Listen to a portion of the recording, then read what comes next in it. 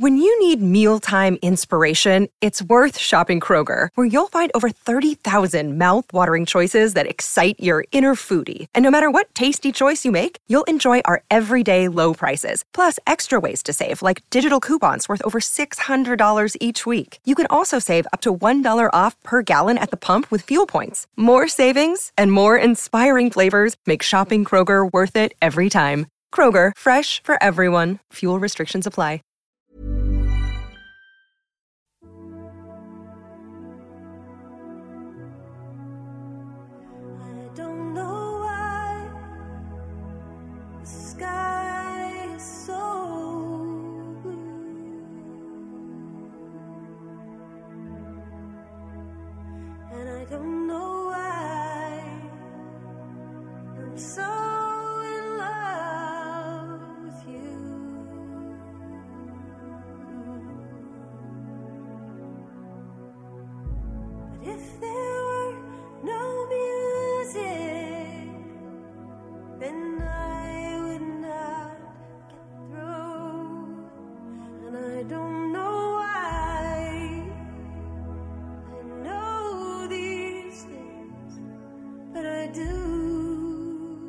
If I had been asked before the age of, say, 30 to make this documentary, I would almost certainly have called it No Compromise. For at that age, life was all about principles and everything was seen in terms of black and white. There was a need then for an absolute certainty about everything. With reprehensible arrogance, I presumed that there was only one way to squeeze the lemon, and that was my way.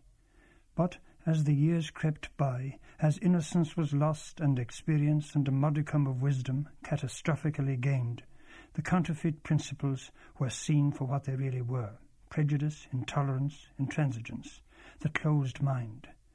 The rigid demarcation line between black and white was blurred perceptibly. The colours diffused to form a softer, more malleable grey. There was less need of certainty, more of blind faith. The views, the feelings of others must be accommodated. I came to appreciate the difference between expediency and honest compromise. Came to appreciate that all successful human intercourse, especially between those of different ages, depends on giving way, finding a common denominator, a halfway house, where intransigence and its attendant acolytes of selfishness and fear have no place. In this halfway house there is no certainty, no guarantee, no safety net. There is just a blind, blind faith and the courage of the gift.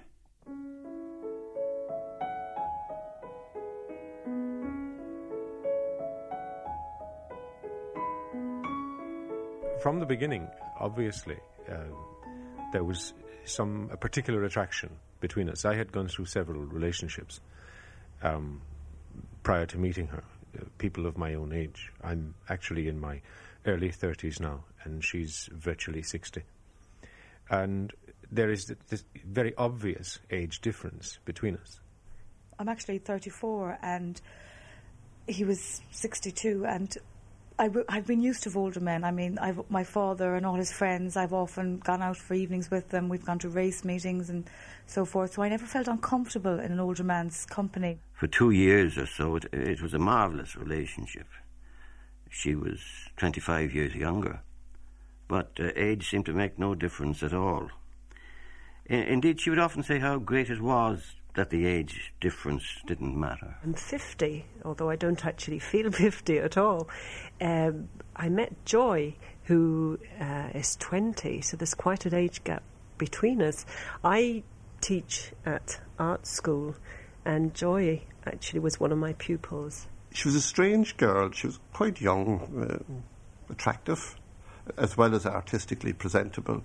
So I said, well, look, I know it sounds trite and hackneyed, but would you not come up and see the thing? Come and see the etchings, which at least drew a smile from her. And all of those people started those particular relationships not because of an age difference or in spite of an age difference. Age, at the start, was not a consideration. They did not ask of their partners, how old are you? There was some mutual attraction, some common ground, some instant rapport, some intimation that this may work, we might make it. All started out with hope and enthusiasm. Some lasted, some didn't.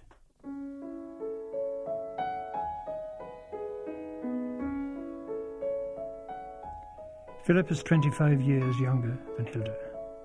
When we met, I was completely aware of the variation in our age, but I didn't meet her specifically looking for a long-term commitment. I met her, as I said, initially on a professional basis. She suggested that I come along to various functions, and gradually our relationship spread beyond the professional.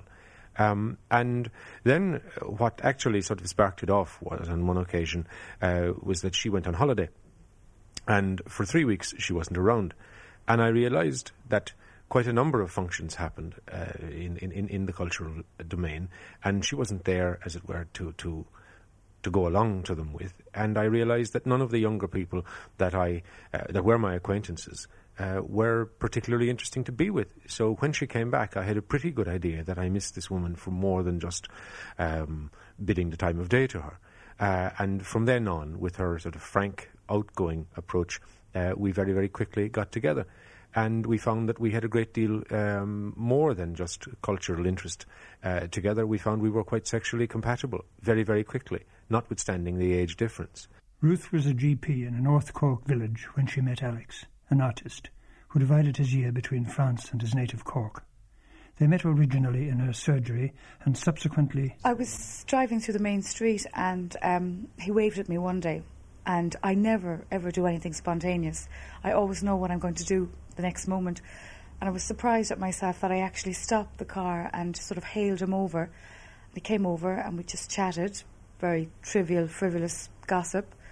And he invited me to dinner, and I was surprised that he said dinner, because I was used to going to dinner, and I immediately imagined it to be my usual sort of formal restaurant. But he said, you might come to dinner in my place. And I said, okay, are you going to cook? And he said, yes. So I was really excited that night, getting ready to go to... I suppose I knew that I was going to embark on some sort of a new experience. I'd never dated anybody that wasn't in my own peer group. Alex, 23 years older than Ruth, remembers how it began, a short time after his arrival in the village. It was a very nice area with a good view of the river, and it took a small flat there.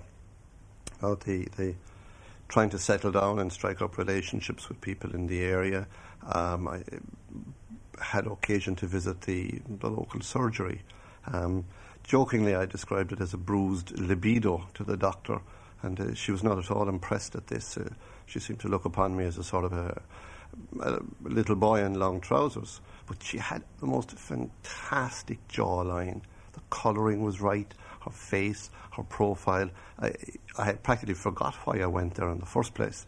I just had to have her in one of my paintings. It was almost finished. She was like the piece of the jigsaw puzzle, the missing piece. So she was busy with stethoscopes, and in my mind's eye I had a palette going. So at the end of our her running and explaining to me the tablets and what one did with them, to before and after, or baths or hot water, I could never quite figure out what it was about anyway. I explained to her why I kept staring, and would she please sit for me. And so they started out on the most deliciously intriguing and dangerous journey in the world, the journey of two people toward each other, full of ponderable and imponderable components, a veritable minefield where attitudes, idiosyncrasies, foibles, family, friends, status quo, and ultimately, perhaps primarily, age and how they handled it would be the deciding factor.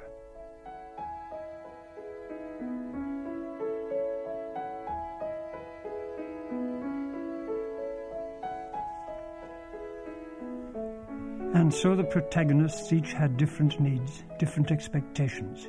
Each brought something different to the relationship. Each took something different from it. Philip's partner, Hilda, comes from Germany.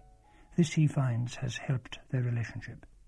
Again, her continental roots, I think, give her a different perspective on growing old than a great number of Irish women that I know. She's not as conditioned to sort of fading and just becoming the stereotypical old woman that many people here in this country are, in that she has retrained, she's gone into computers, she has virtually created a second career for herself in arts administration. And I'm delighted about that, because it has virtually given her an entirely new lease of life. For Anne and her partner Joy, their lesbianism helped. It was the friendship and it was the interests. And I think there's a wonderful thing between two people of the same sex, in that there isn't the same kind of competitiveness. I would think there's more of a freedom, really. For Alex the painter, there was a dual need, the personal and the artistic. But Ruth's background, while not a problem at that stage, did sound some kind of warning, however faint. She did, in the fullness of time. She sat and we painted, and it was quite successful and sold well. At which stage I invited her out, as the model was worthy of her hire. I couldn't very well offer her money. She seemed to be above that sort of thing.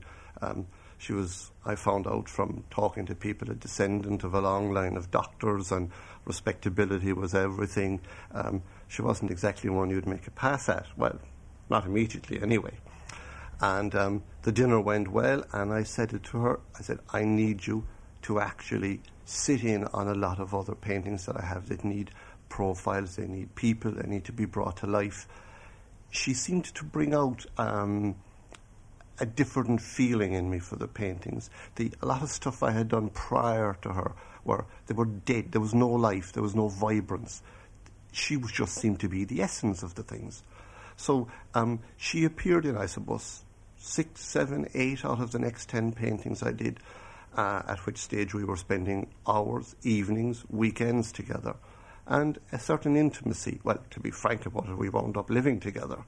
Her respectability and her profession didn't allow it to become an open secret. So just a few people knew about it, and we did a sort of dirty weekend in Brighton, and except it was Clonakilty or Dublin or Glengariff or wherever the occasion demanded. And I found I became more and more dependent on her. The artistic side, it just wouldn't work without her presence.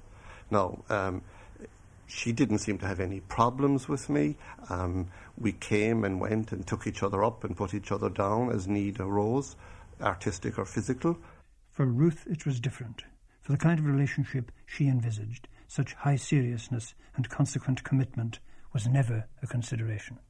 I never felt that there was anything very permanent about myself and Alex, and I always felt that he felt the same way as well. And as I said, I felt that he got too dependent on me, and I was fed up of people. I was fed up with people leaning on me all the time. I've always conformed to what my father wanted. I've even conformed to what the people in the village wanted of me. And I didn't want to feel that I would marry Alex just because I've had a sexual relationship with him.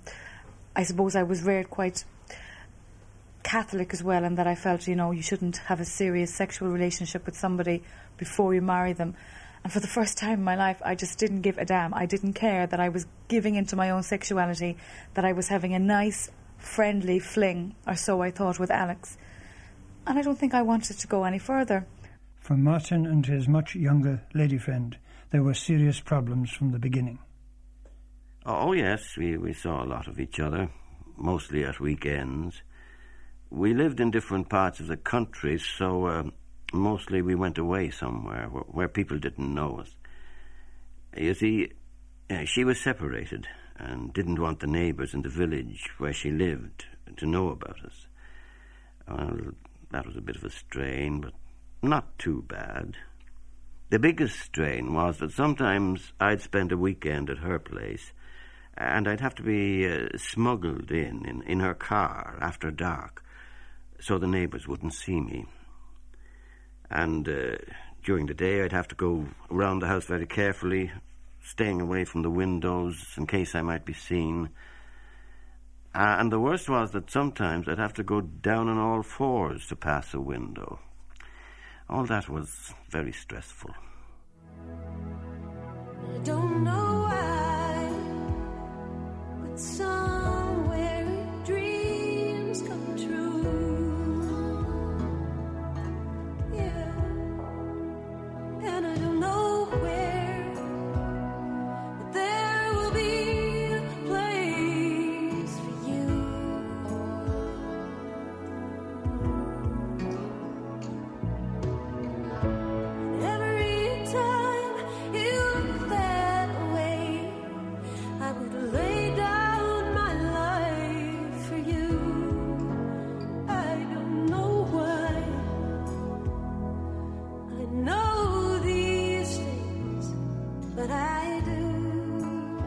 of them there came a time when they thought about and discussed, if not age per se, then some direct or indirect ramification of it. And there were many. For some it was a worry, for others not. It's something that we've never shied away from. Hasn't been any sense of living in some kind of cloud cuckoo land. She is, it must be said, a remarkably fit woman and has always walked and swum very, very regularly. Takes a lot of exercise, takes great care of herself physically, and is, while we're not talking about sort of some nubile young beauty, she is in remarkable shape for her age.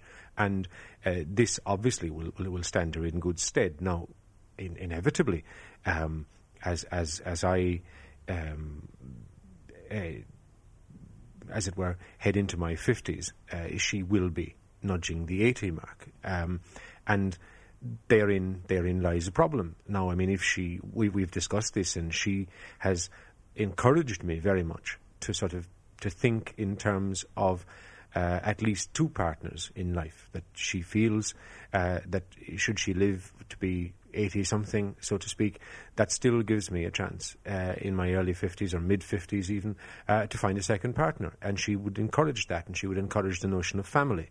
And naturally that's something that I thought about long and hard, because by abjuring, as it were, the company of a young woman of my own age and opting instead for Hilda, I put off or deferred, so to speak, the idea of having a child of my own with my partner. And should she live to be to the ripe old age of 80-something, I can feel confident about perhaps starting a family somewhere in my 50s. And by the time I'm her age, they will be reasonably mature and able to look after themselves. And sometimes third parties could present some problems, albeit not too distressing or insurmountable. Only in little tiny ways, and ways that would surprise you. There was one night, for example, when one of Joy's friends came home, and the friend was the same age as Joy. And I just had this feeling of being out of it, and it was the first time I'd felt that with her. They were talking about something that I really wasn't clued in about, and I felt this slight exclusion that she may have other interests that didn't coincide with mine. But I suppose if I were really honest, there was a kind of niggling thing there. And then it happened in different ways. We went out one night, and somebody came who was a vague friend of mine, and she immediately assumed that Joy was my niece. And that kind of hurt as well. It kind of brought it home to me, maybe how we looked on the outside. And I think I was a little angry too. And there is the feeling, yes, where will I be when I'm 60 and 70 and she is still a young woman? There is that niggling feeling. For some, especially where one partner is more serious about the relationship than the other, there is the inevitable contretemps. It was a dependency more than an age difference. And the dependency, I began to realise, was practically all on my side. I made the running. My need was paramount. She was available as suited her, and gradually over a period of time, I got the feeling that I just couldn't paint anymore if she wasn't involved, if she wasn't there. I touched on this gently and explained to her how she was affecting my work, and that I felt that she should be a permanent fixture in my life, that it wasn't this weekend business. It's all very well for a young man who can take it and go and come back when the occasion demands, but I had a need. She had to be there. I mean, I just couldn't go on without her anymore. So I asked her, would she move in on a permanent basis, or what did I need to do to legitimise and make our relationship permanent, a fixture, set in stone? This, she didn't seem to react as I expected her. She started to back away from it. She said the artistic world is all very well, but there's a major age gap here. I mean, what will my parents say? What will society say to us? I said, who gives a fiddler's what they say? I mean, it's really us. No, she said, there is more than just us involved in this. There's my parents. I mean, they probably know already. It was I found it very difficult when I realised that if I was afraid if I pushed any harder, that she would keep moving back from me, because that's what was happening in our relationship. Eventually, I found that she was not available. She had less time for me. She seemed to be putting barricades between us, pushing me back, telling me that I should spread myself around more. While there were aspects of the relationship that Ruth liked and found liberating, she viewed his dependency and its possible consequences with alarm. Sexually together, I felt we were great. There was a lot of passion in both of us. I think definitely he aroused me in a way that I felt uninhibited with him, I suppose. But I did begin to worry when I discovered that he became rather too dependent on me, and he started to get too possessive. I liked it initially when he was more nonchalant and he'd say, "Ruth, drop up and maybe I could sketch you or we could go for a walk." But after a while I felt that he really needed me to be there, and I just don't think I was ready to settle down with a man that was twice my age, that I could envisage being so old and so, almost to put it bluntly, crinkled in almost 5 years' time. And I think I've had enough of duty. I'm a doctor, I'm used to treating patients, and I don't think I wanted to turn around again and have to feel that in 5 years' time I was going to be either pushing somebody in a wheelchair or having to make breakfast for a semi-invalid, or I didn't really want to have to curb my lifestyle. Now, while Martin was far less dependent on his partner than Alex, and though he adopted a much more subtle approach, his suggestion was equally unacceptable. Well, as the relationship got to be more serious, I thought every second weekend was not enough to be seeing each other. So I suggested that I come to live in a large town about 12 miles from where she lived. I thought we might see more of each other without actually living together. I was sure this would please her, but it had the opposite effect. She rejected it totally. It just wasn't on. She saw it as making some kind of commitment and wasn't ready for that. She also told me I was too old and my health wasn't good. I do suffer from chronic emphysema. She said she had to be practical and think of self-preservation and what would happen if I got ill. I don't know why the sky is so blue,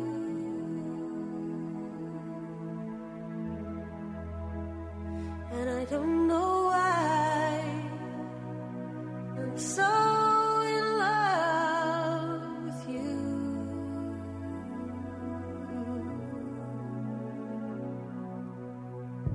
But if there were no music, then I would not get through. And I don't know why I know these things, but I do. So, one way or another, every relationship where there is an appreciable age difference comes to this crossroads, reaches this crisis point, this frontier post. And whether the partners progress beyond that point depends on many things: love and trust, and a blind faith, an openness, a vulnerability, a total lack of intransigence, and a modicum of good luck. But the prerequisite is courage, the courage of the gift. For without that, the gift atrophies and dies, lying forever like a putrefying carcass at the bottom of the well of conscience. This is the halfway house where the safety net, the guarantee, doesn't exist, and the only passport is a very necessary compromise. Thomas Hardy knew all about this meeting place of kindred spirits when he wrote, "What we did as we climbed, and what we talked of matters not much, nor to what it led. Something that life will not be balked of, without rude reason, till hope is dead, and feeling fled. It filled but a minute, But was there ever a time of such quality since or before in that hill's story? To one mind, never, though it has been climbed, foot swift, foot sore, by thousands more. Primeval rocks form the road's steep border, and much have they faced there, first and last, of the transitory in earth's long order. But what they record in colour and cast is that we, too, passed.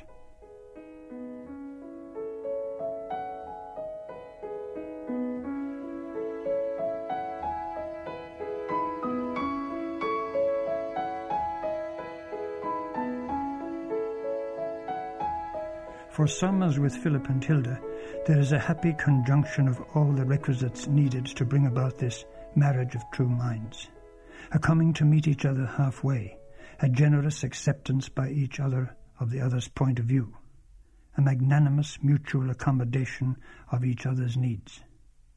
And the fates have afforded them that necessary modicum of good luck, in the form of the particular milieu in which they move. I suppose the set that we move in would be very much to do with arts and theatre, and there's a great age doesn't seem to matter terribly to those kind of people. You have people who have given their life to ballet and who are or art of some kind, and it's almost like a kind of cultural subgroup, in that there is a great deal of liberal toleration of the kind of relationship we're in. In fact, I mean, we act as a kind of inspiration to some people, in that certainly a lot of younger women see how happy I am, and they look at her and they sort of say, you know, I wish I could be like that when I'm her age. Or what has she got that lured you away? And, you know, I just smile knowingly and keep them guessing. It is a bonus because she has, as I say, a great deal of youth and vivacity in her attitude. Her bones may be older, but her attitude certainly isn't. For Anne, her relationship with Joy has worked out well. She admits to being, at times, conscious of and a little concerned about the age difference, but not to the point where it is a problem. Because I think one of the marks of our relationship has been honesty, and has been a sharing and an equality that maybe we both felt we couldn't achieve in other kinds of relationships. And I hope we would still be able to discuss that. But it is there, yes. If I were honest, it is there. A sense of humour has been a great help, when, for instance, they are quite often mistaken for mother and daughter. Sometimes we'd have great fun in playing up to it, of course, you know, and taking the mickey out of the people who make such assumptions that if one partner is younger, then the younger one must be using them, or the older one must be using them, or there must be something wrong with them, that, you know, that there is something strange about it, and that people can't love each other. And I think those attitudes are very hurtful and very ignorant too. Our relationship is a loving, full relationship that I think is as good and maybe much better than many other relationships I've seen going.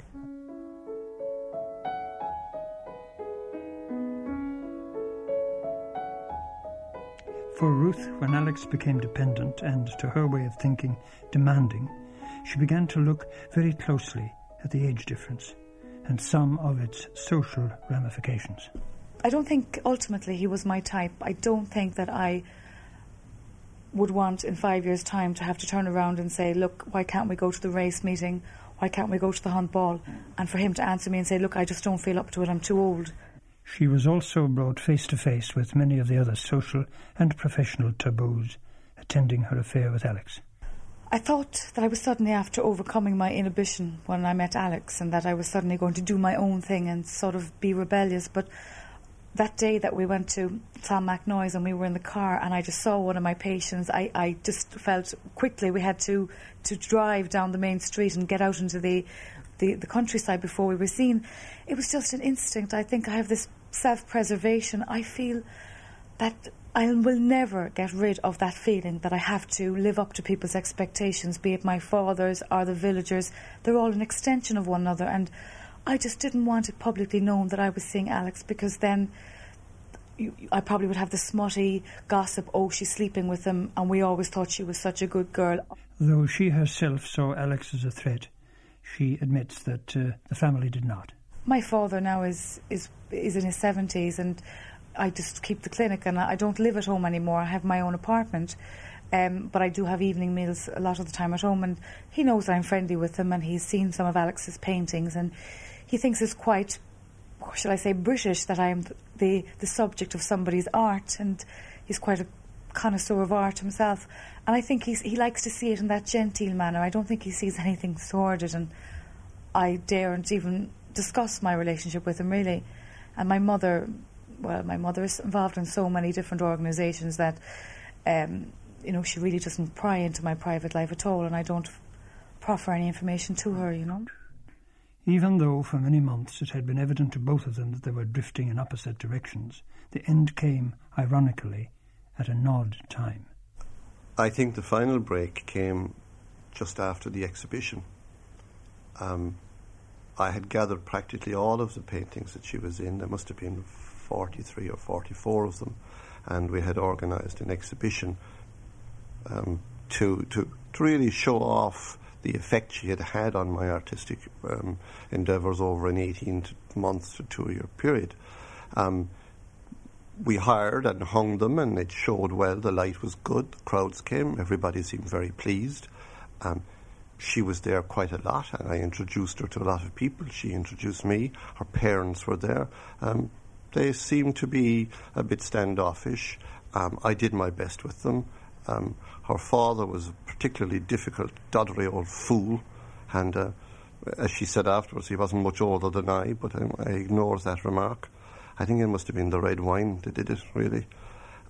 We had a falling out, is the only way to describe it, and it spread to the family. She wasn't pleased. At the end of the exhibition, she came to me and she said, I think it's over, really. There's not much, we can't go any much further with this, considering the way you've behaved, considering everybody here has heard it, what went on. So we parted. I said, well, it's just will wear off in a day or two or a week. She'll come to her senses. I just couldn't believe that she would go away like that. A week passed and a fortnight passed and no sign. I'd stopped painting. The red wine was taking its toll, both on me and my pocket. I rang her a number of times, monosyllabic replies. She just was not the receptive person I had known. Eventually, the numbers were changed. That was the final insult. She actually went to could you believe the bother of contacting the post office and changing her number? What was left for me then? No painting, no communication, no telephone numbers. I wrote to her. But all his letters remained unanswered. The rest was silence. For a while Alex became reclusive, his self-esteem and his pride badly dented. I think it's fair to say that I'm not normally the one to be cast aside. Down through my I suppose youth, for the want of a better word, although I sometimes think it's not that far removed from where I stand now. I have had numbers of lady friends, and I have normally been the one who has done the discarding when they had served their purpose, be it artistic or physical or whatever I felt that I needed. But it's not nice to be the one that's abandoned, that has been left, particularly when I had such long-term plans, and that my art, which to me is everything, it needed her. In fact, it needed her more than I did. Eventually, with the resilience, the indestructibility of the true artist, he came out of his depression and began to put his life together again.